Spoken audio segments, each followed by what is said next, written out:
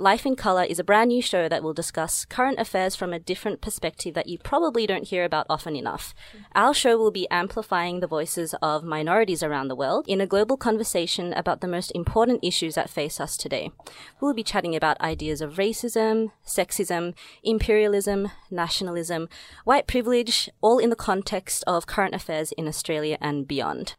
So today we've got a really interesting show. We're going to be speaking about issues concerning women, sexual violence, domestic abuse. It's a bit heavy, but we're going to be talking about some recent issues, such as the controversy over Eddie Maguire, and also the Stanford College student who was indicted in that rape case in the US. And after that, we're going to be talking all things Brexit.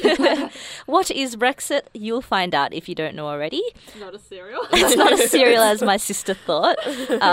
Probably before we do that, should put a bit of a trigger warning out there. Yes. Since of some of the topics may be a bit heavy for some listeners, so just to know that, yes.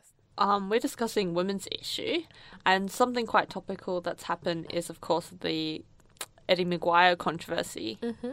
Yeah, so... Mind you, women's issues... is a bit broad. Yes, yeah. very, very broad, but we're going to try and keep it topical. Cool. Yeah, and we wanted to talk about something that happened recently and is also quite local. So what happened was Eddie Maguire, who is such a huge sport personality and media figure in Australia, he was on some sort of, I think it was a radio show, and he was joking about drowning another sports journalist who was female into icy water, and saying that he would pay, $10,000 or however much just to keep her underneath the sea. So that was a really incredibly sexist statement from Eddie Maguire. And since then, there's been obviously quite a lot of controversy, a lot of backlash that he's had to face. Yeah. But he hasn't specifically actually apologized. He apologized for the way it might have made people feel, but he hasn't actually apologized for what he said. And I just find it says a lot of things about society in general. So the first thing that really that's really highlighted is the fact that sexist language is so pervasive in culture, and how easy it is to say things like, I want to drown a woman, and how it's okay to say that, and to think that it's okay to say that without any implications. And the fact that he is so influential, I think it goes to show that it just perpetuates a cycle of thinking that such language is okay, and that sexual violence is just kind of like, it's just reduced to some banter, something that you can do. It's just a very casual sexist remark, and it's just crazy what he said. So what do you guys think about it? Yeah, I'm pretty disappointed in his apology after a lot of controversy. Yeah, he put out an apology where it was basically sorry, not sorry. You can't take a joke. That was kind of the gist of it. Yeah, it wasn't really an apology. No, he didn't actually, He didn't see anything wrong in what he said. And a lot of other people didn't see anything wrong in it either. They were just like, it was very what's much all the fuss about? It's the whole thing, women are being hysterical, they're being so sensitive, but it's violence against women is a reality that women have to face. Domestic violence is one of the biggest. Yeah. Yeah, it's a huge problem in Australia, and I think that people forget how much of a problem it is. If you consider the amount of deaths and the amount of suffering and pain that a lot of women have gone through in Australia, it's kind of like a silent killer, I feel, that a lot of people don't acknowledge that it's such a huge problem. A lot of people think that the biggest threat to Australia is terrorism and the fear of a terrorist attack, and they're like,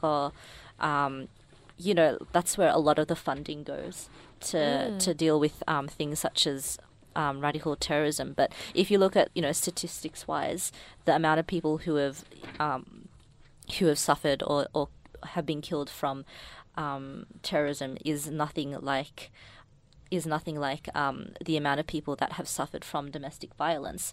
And the fact is, the perpetrators are not these scary brown men or bearded Muslim men that are coming in and, you know, changing our way of life and oppressing our women. No, the perpetrators of a lot of the deaths in this country and a lot of other countries are men who look like, you know, the men that you see, ordinary people, you know, white men, men in your family, men in your you know, your relatives, you know, that's what they look like. That's within what the community. Yeah, men within your community, the men that you see on the train in, you know, in the city walking around in business suits. That could be a criminal right there. Well, you never know. Yeah, we shouldn't try and scare everyone, but not to scare you, but I just want people to really think about their perceptions of what is evil, what is violent, because a lot of the violence that is perpetrated or kind of condoned or kind of spread doesn't just come from like men of color or men from like a certain religion, such as Eddie Maguire. Yeah, you know? And in general, there's this whole idea of stranger danger, and that is valid, but statistically, you're more likely actually to be murdered by someone you know, specifically a family member, and within your own home. So yeah, I think there's a lot of invisibility, whereas it's this idea that it's like, the idea of like someone who is violent is this like kind of axe murderer hiding behind the bush, but actually it's probably could be your own husband, your own father, family, uncle, someone from school. Yeah. And this is something interesting that I found, and in that talking about the response to the Eddie Maguire incident, a lot of people, particularly the woman involved, was painting it as just being like emotional about it, a bit hysteric. And it's funny to think that female hysteria used to be a common medical diagnosis for women, often attributed, this is from the research that I've done, often attributed to sexual frustration. So crazy, it's this idea, again, it's using a woman's femaleness as her weakness. Yeah. And reducing all of her perspective and opinion as just, you're just being emotional. Yeah. You can't take a joke. Yeah, you can't take a joke. Yeah. Luckily, it's not a common medical diagnosis any longer, but it seems to be a social one more and more. Still prevalent. Yeah. It definitely happens, like even something small like complaining about getting catcalled. Sometimes you have male friends being like, oh, but you're getting a compliment. Like people, oh, you're overreacting. It's a really common thing, even in like these kind of small everyday interactions. But those small day-to-day interactions kind of are indicative of like, you know, kind of broader perspectives and broader ways. Yeah, and I think really what we're trying to do is talk about the connection between an attitude, so an idea, how people think, how people feel about something, and how it translates into a really negative action. People say things like what Eddie Maguire said. He said that because it had been normalized. I would say it's something that has been normalized in society, where a lot of people would think that that's totally okay to say. There were a lot of people who didn't find anything wrong in what he said. He was called out about it after it had happened. And though there were a lot of people who definitely pointed it out and said, well, that is wrong and that is something that you just shouldn't say. And what he was talking about was something so much more sinister and more serious than that, because we're talking about what was brought up in that was the issue of domestic violence or abuse, or which is often it's perpetrated against both men and women, but certainly women are disproportionately affected by domestic violence, abuse, and the fact that a lot of people are still having this kind of mentality. Yeah, definitely. And this incident happened, publicly because they're journalists, but it's within their workplace. Like they're both sports journalists, so they're both colleagues, and it's just interesting that like as colleagues, as peers, he would say something this kind of horrendous because that's quite impacting her workplace environment, and but women in workplace have to deal with these kind of things often. Often it's just not in the public because they're not, you know, media heads, and it's just like the way, even if nothing kind of buys about it, like it's still that kind of environment that creates. It's like you're creating this boys' club. You're not excluded. You're not a part of it. It's kind of. And it's almost seemingly you're supposed to be involved. Well, she's a woman who's a sports reporter, which is a complete. She's completely different from what is predominant in her field. A male who is a sports reporter, and that, in a sense, puts her on the outside straight away. And then on top of that, to have something like that said to her. And you know what? It would be interesting to think whether it's the first time something like that has been said to her. It just happened that this happened in the public sphere. Yeah. I would say it would be like workplace harassment. I mean, yeah, definitely. Yeah. If especially if it was continuous, like you're saying, like maybe being a woman in the sports journalism field, if this is the norm, if this is the things that people accept all the time. Yeah. And I think when I think about, okay, where to from now, like how can we improve the situation for women and erase this culture of sexism? I feel like the AFL should have played a huge role in what happened, or any place that he is employed in. Like, they should have showed leadership and said, this kind of language is wrong. We don't stand for sexism. Just to show leadership in these fields that have such a huge influence as AFL does in Australia. Like, to me, AFL it's sort of like a national religion. It's like a cult. Like, you know, people go there every week. They barrack for their teams. A lot of them are like passionately. Yeah. You know, they're really passionate about the AFL, and it's part of their like daily activity. It's part of who they are as Australian. And even with like the Adam Goodes controversy, the AFL really didn't say enough to stand up and say, you know, to stand up with him to show solidarity. Yeah. In fact, I remember one of the CEOs saying, you know, we didn't do enough. Like, one of the heads of the AFL saying we didn't do enough to help him.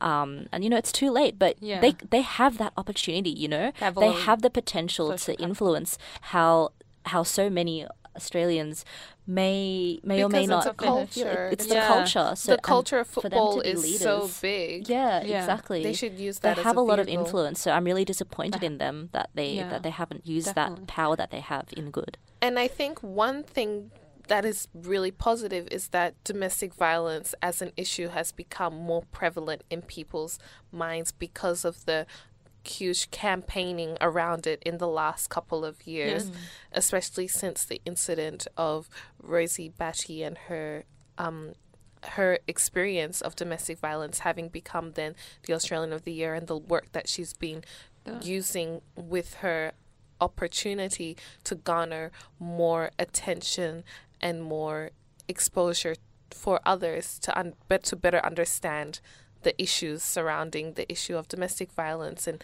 abuse, family abuse, etc. Yeah. But still, definitely just more needs to happen. Yeah. Because a lot of people just think that it's normal, that the things you say, the things you do, that those small actions don't realize really what it stems from and why it is a problem to condone those kind of actions. And I think we should always continue these conversations with the people around you. If someone says something sexist or says something demeaning to women, you know, to try and call them out. I know it can be really hard and kind of awkward sometimes, especially if there's someone close to you, or maybe like your coworker, you know, someone that you have to see, you know, on a regular basis, maybe someone who has more power than you, like a boss. So we need to find ways of how to deal with these really tricky situations. And I'm really glad we're talking about it, because it really needs to be talked about. And it's not brought up enough, especially like if you think about the election that's coming up. I haven't really heard anything about you know, what these politicians have promised to do for women's and women rights. So we have to start the conversation, so why not here?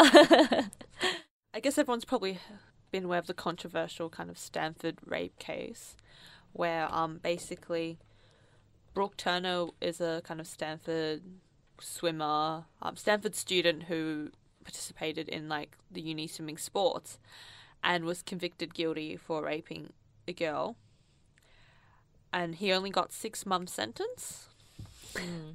And it's been quite controversial because a lot of the kind of focus with the media reporting has been about his future as this bright uni student and how his future's been lost. Like, his dad made a statement saying that going to prison is too much of a sacrifice for him, or too much of a punishment for 20 minutes of action. And what's interesting is that the actual victim or survivor of the rape, her future hasn't actually been considered, even though she's sort of like, I don't know, it's just interesting that, like, he's the perpetrator and he's made a decision, but he's not held accountable. But this poor woman's decision, her future isn't considered accountable. Yeah.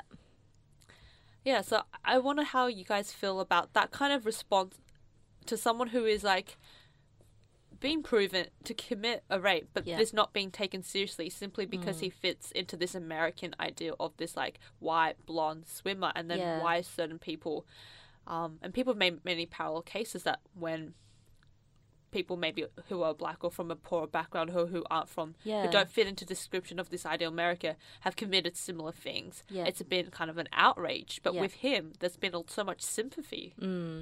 I think for me, it's quite clearly racist. Like, whoever has made that decision and the media that's played into this image of him being this good all-American boy who was a champion swimmer, and then he, accidentally just did something one night.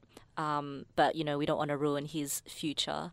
And, painting him as an innocent man. If you look at the images in the articles, they'll have images of, him in the swimming pool, him, like, in his college uniform, looking all innocent and clean and looking. But not many media outlets have revealed his mugshot that's in jail, and he looks like a completely different person. The mugshot, it was actually the police that was complicit to that. The police, instead of releasing the mugshot to the public, they released this nicer kind of clean up photo of him they took the day after, and they didn't release the mugshot until prior to the case. So it's interesting the way that the police is willing to protect this person. You feel like, all the different avenues in society. So you've got, like, the media, you've got the police, the judge. It's just kind of, is it more than a coincidence? You know?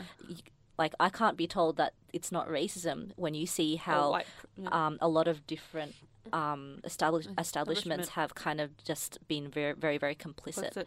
And it's just ridiculous because, as you said, it was clearly, like, there was clear evidence that he did the crime. There were two witnesses, There were witnesses, but, out of all that horrible, all that horrificness, I feel like, I don't know if that's a word. It can be. Yeah, well, let's make it a word. Out of all that horrificness, I feel like it was. I'm glad that it went viral, and I'm glad that people kept sharing his face and saying, he's the perpetrator. He raped this woman, because I feel like everyone else was complicit. Like, the media was complicit, the judges were complicit, the police were complicit. But I feel like people supported the victim and said, you know what, we're not going to let him get away with it. We're going to make sure that people know about the crime that he did. Yeah, and he only received a 6-month sentence, and turns out that an explanation for that might just be a technical reason, as in to do with the laws and the definition of rape. So it was formerly talked about as the Brock Turner rape case, but that has been changed in most media representations of the case to the sexual assault case, and that is because assault with intent to commit rape of an intoxicated or unconscious person, penetrating an intoxicated person with a foreign object, and penetrating an unconscious person with a foreign object is not considered rape. That is sexual assault in California state law, because California state law defines rape as penetration, penal penetration. So, which is different from the federal laws where rape is defined as penetration, no matter how slight, of the vagina or anus with any body part or object without the consent of the victim. So because this happened in California and that is where the trial and everything proceeded, it has been reduced to a lesser sentence of sexual assault. Even though many would say that it was rape. Yeah. And I think when you say sexual assault, it kind of makes whatever happened look less bad, less evil. It's really the use of language is powerful, and diminishes the hurt that she felt. And just for a parallel case, like afterwards, a black man called Herbert Smith got 60 years for a driving prohibition, and the judge, I forgot the judge's name. How many years? Sorry, 60 years. 60 years. Yeah, so it's for driving without a proper license. There was obviously a big outrage against that, and this judge has been notorious for giving really heavy sentences for people of black, and has been outright accused of racism. So it's interesting. It's true that, he's got the minimum sentence for sexual assault, but there's still a lot of discretion with the judge on applying laws. And if these judges are racist, because, in they're people, part of society, they're not these, neutral beings. Yeah, I don't think that judges are, immune from racism. And it's interesting how you have such disproportionate sentencing. It's like one for a prohibition license. Yeah. And But one for...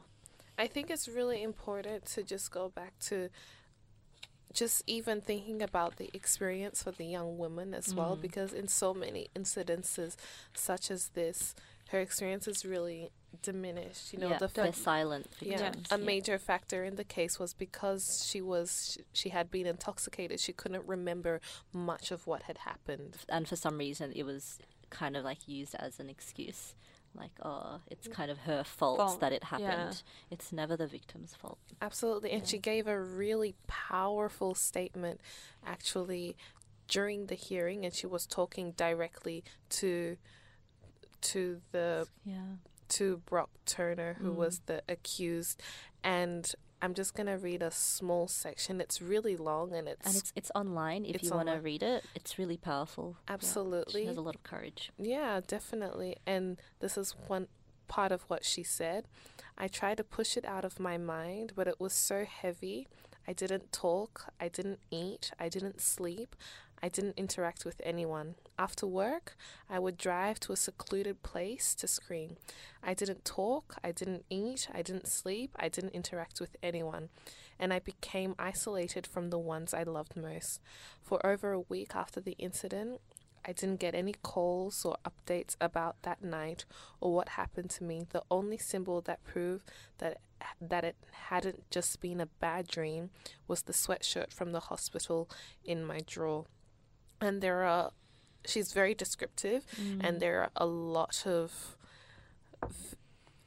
real emotion you can feel about how the experience really has affected her. Yeah. And it's really sad to think that, in a sense, because of the way in which it has been put out in the media, because of the sentencing, some would say isn't up to what essentially she will have to live every day for the rest of of her life, and he is not demonstrating any real remorse for the incident, that it has been diminished to that level, and her experience has been diminished. Yeah, and I feel like she was so courageous to, I mean, not only to stand up in front of him and say and be able to say all that, but then she actually gave that letter to, I think, BuzzFeed or one of the major news outlets for them to share. I got that from BuzzFeed. And then it went viral, and a lot of people read it, and I think that was great because it kind of gave the victim a voice, and it kind of humanized women's experience. Like, it allowed people to empathize with women, because I feel like a lot of the talk around sexism and prejudice against women, a lot of it doesn't get anywhere because men just don't, or others, they just don't understand where women are coming from. Yep. And like we were talking about before, whenever we say something like that's sexist or that's wrong, a lot of men will say, it's just a joke. Don't be too emotional. Don't take it so. Don't don't be so heavy-hearted about it. Just chill. You're being too irrational. You're just making too much of a commotion. And I feel like that letter must have really put things into perspective. Like, no, I'm not making a commotion, and I'm not too emotional. Yeah. These things have happened, and I want the world to know about it because it's wrong. So yeah. Yeah, absolutely. And just speaking of experience and that experience in general, where a lot of women's views are often put to the background, and there has been so much done in recent times. We can commend our society on having done that, to really try and talk about women's issues, not just as women's issues, but just as things that we should talk about, as they are people as well. And for me, I think as a young woman, that's really important, and that's really empowering. But it's still sad. We have a long way to go. In the sense that it's seen as something like it has its own separate category. It's not just a common discussion. It's not the common discourse. It's not just how things go. It's really a separate discussion. Totally. Often it's put in its own little box. It's talked about in a particular way, and that's really sad. But I have an interesting poem, and it's called Shrinking Women by Lily Myers, and we just thought that it was really powerful, some of the things that she says in the poem, just again talking about how it is that women are talked about, or women's experience and growing up. Wanted to share that. And this is the poem Shrinking Women by Lily Myers. Across from me at the kitchen table, my mother smiles over red wine that she drinks out of a measuring glass. She says she doesn't deprive herself, but I've learned to find nuance in every movement of her fork, in every crinkle in her brow as she offers me the uneaten pieces on her plate. I've realized she only eats dinner when I suggest it. I wonder what she does when I'm not there to do so. Maybe this is why my house feels bigger each time I return. It's proportional. As she shrinks, the space around her seems increasingly vast. She wanes while my father waxes. His stomach has grown round with wine, late nights, oysters, poetry, a new girlfriend who was overweight as a teenager, but my dad reports now she's crazy about fruit. It was the same with his parents. As my grandmother became frail and angular, her husband swelled to red, round cheeks, rotund stomach, and I wonder if my lineage is one of women shrinking, making space for the entrance of men into their lives, not knowing how to fill it back up once they leave. I have been taught accommodation. My brother never thinks before he speaks. I have been taught to filter. How can anyone have a relationship to food, he asks, laughing, as I eat the black bean soup I chose for its lack of carbs. I want to say we come from difference, Jonas. You have been taught to grow out. I have been taught to grow in. You learn from our father how to commit, how to produce, to roll each thought off your tongue with confidence. You used to lose your voice every other week from shouting so much. I learned to absorb. I took lessons from our mother in creating space around myself. I learned to read the knots in her forehead while the guys went out for oysters. And I never meant to replicate her, but spend enough time sitting across from someone and you pick up their habits. That's why women in my family have been shrinking for decades. We all learned it from each other, the way each generation taught the next how to knit, weaving silence in between the threads, which I can still feel as I walk through this ever-growing house.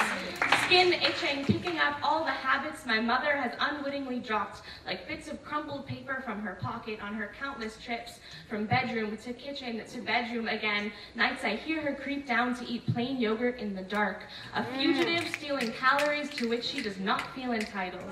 Deciding how many bites is too many, how much space she deserves to occupy. Watching the struggle, I either mimic or hate her, and I don't want to do either anymore, but the burden of this house has followed me across the country. I asked 5 questions in genetics class today, and all of them started with the word sorry. I don't know the capstone requirements. I don't know the capstone requirements for the sociology major because I spent the whole meeting deciding whether or not I could have another piece of pizza. A circular obsession I never wanted, but inheritance is accidental. Still staring at me with wine-soaked lips from across the kitchen table. And that was Shrinking Women by Lily Meyer. But now we're going to be talking about Brexit. What is Brexit, guys? I think a lot of people don't actually know what it is. No. For instance, my sister thought it was a new cereal taking on the world. And because it just happened, we have to talk about it. Yeah. Don't think we planned this, but Yeah, it no, but it's everywhere. It's a huge thing. It's a huge thing. It's probably one of the most significant thing to happen in international relations in like Absolutely. years, like the ramifications even as Australians. My degree just got so much more interesting. They've got to rewrite all the textbooks. Yeah. UK no longer. Well, basically, they had a referendum where all the citizens in the UK could vote whether for UK to stay or leave the EU, and they won by a small margin to leave the EU. So this is going to have huge consequences for all the people who travel, either British citizens who are living abroad or abroad people living in the UK. But it's also interesting, the kind of main campaign for staying in has been quite nationalistic, racist, anti-immigration. Yeah, well, that's what I'm wondering, because when the whole Brexit issue was in the media, I was trying to figure out exactly why people wanted to leave the European Union, like what are the motives? And it was actually really hard to find any articles that specifically detailed any kind of like economic fiscal benefit for Britain. It was kind of spoken about generally, but not with like enough detail for me or anyone, especially in the UK, to like actually be informed about, you know, what does Brexit mean for us and whether I should vote for it or not. I'm sure there was a lot more awareness about what Brexit is all about and the implications and why we want to do it within the UK.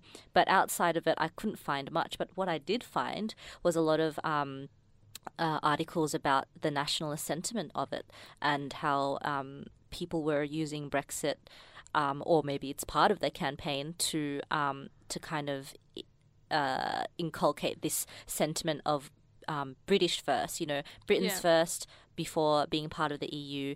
We're not European, we're British, you know, all that pride in British history and culture and whatever. So, yeah, I thought it was really interesting, and I wonder if a lot of the population that voted for them to leave were voted to leave not necessarily because of the economic benefits or, you know, the implications for the policies, and stuff like that, but more so just out of a feeling of like that nationalistic kind of sentiment. Absolutely. Yeah. I think analyzing the demographic is really interesting. Yeah. On the news, they've been showing a lot about talking and looking at who voted to stay and who voted to leave. Yeah. And coincidentally or non-coincidentally, the higher the person's age, the more likely it seemed that they were to vote to leave. And that's what was demonstrated in the graphs that have since been produced after the results have been announced, that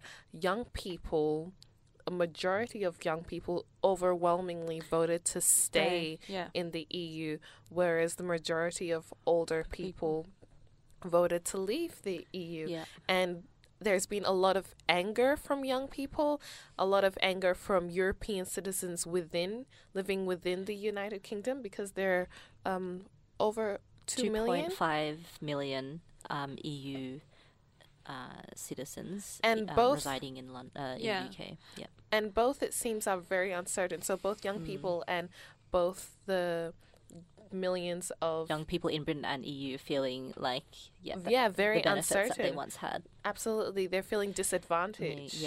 They're feeling as if they're very angry. That's a lot of the sentiment that's coming out from that they're very angry. They're feeling disadvantaged by the decision, which they feel has been made primarily by older voters. And there was a graph that made the point that predominantly the younger people have voted to stay, but made a parallel to like how many years do they have to live with this decision, and how the older people who predominantly voted to leave have longer to live. So it's kind of like whose future you're kind of playing with, and it's the kind of thing that will have such huge ramifications. Like, it's not a surprise that there's not much information about what would happen, because I don't think anyone really knows the implication, like the way that the EU and the UK is entangled, and the way that their economies, the way that with so many people living in between them, like.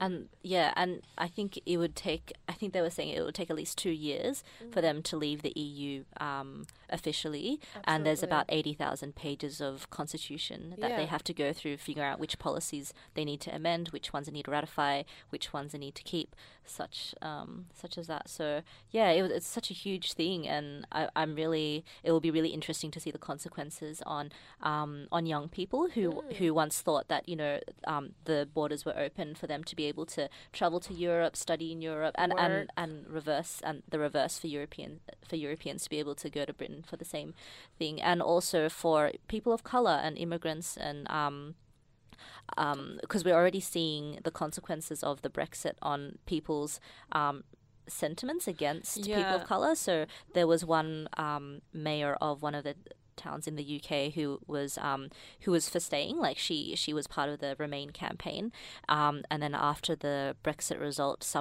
a few people tweeted back to her and be like, "Oh, pack your bags, you're going." She's a Muslim person of color, and she was a UK resident, born and raised in the UK, and she was like, "It's already starting."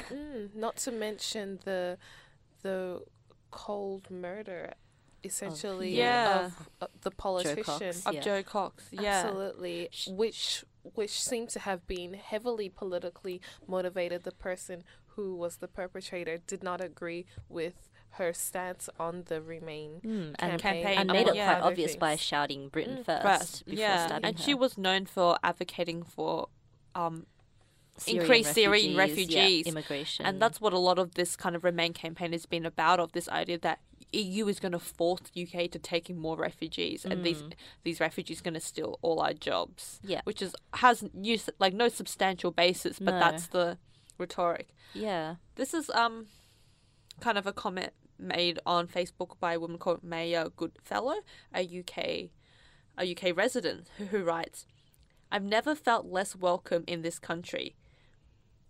There are the terrifying words I've heard far too many times from migrants and UK-born people of colour in the run-up to the EU referendum. Open anti-migration hostility has been embraced, let loose by a referendum designed to placate a fractured Tory party. In a country that takes pride in being tolerant, one of the central messages of the campaigns become, foreign might contribute, but they're to blame for our problems. We need our country back. Now if a vote to leave, it has been legitimised and this country has been cleaved into two." It's crazy, and it all just happens so quickly. I feel like, it's just we don't went know. from 0 to 100 very quickly. Yeah, and I think a lot of people are just confused. Like, we don't know what this is going to, like, the implications for this. It's just crazy. And mind you, not every country in Europe is part of the European Union. Yeah. But Britain is the second largest economy, or was the second largest economy in the European Union, and I think the largest contributor of troops or servicemen defense in the European Union as well. So it's going to have really huge implications, and I think people have also been discussing what implications it would have for Australians, for example, who still have those Commonwealth ties, and obviously still being a Commonwealth nation. Yeah. So no one really knows what's going to happen. But yes, it seems to be increasingly just so much anger, dissatisfaction on the path of young people, migrants and immigrants, confusion.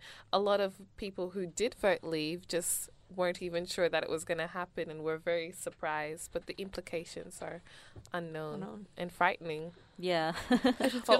Or not. We're not sure. We don't know. I think it's too early to tell. Yeah, it's been like a day. So... But yeah, it'll be interesting to follow. And that was another episode brought to you by Life in Color. Feel free to join our conversation, share your personal stories, and like our Facebook page, Life in Color, and follow us on Twitter at It's Life in Color Show. Or tune into us every Saturday, 1 p.m. only at Sin 90.7.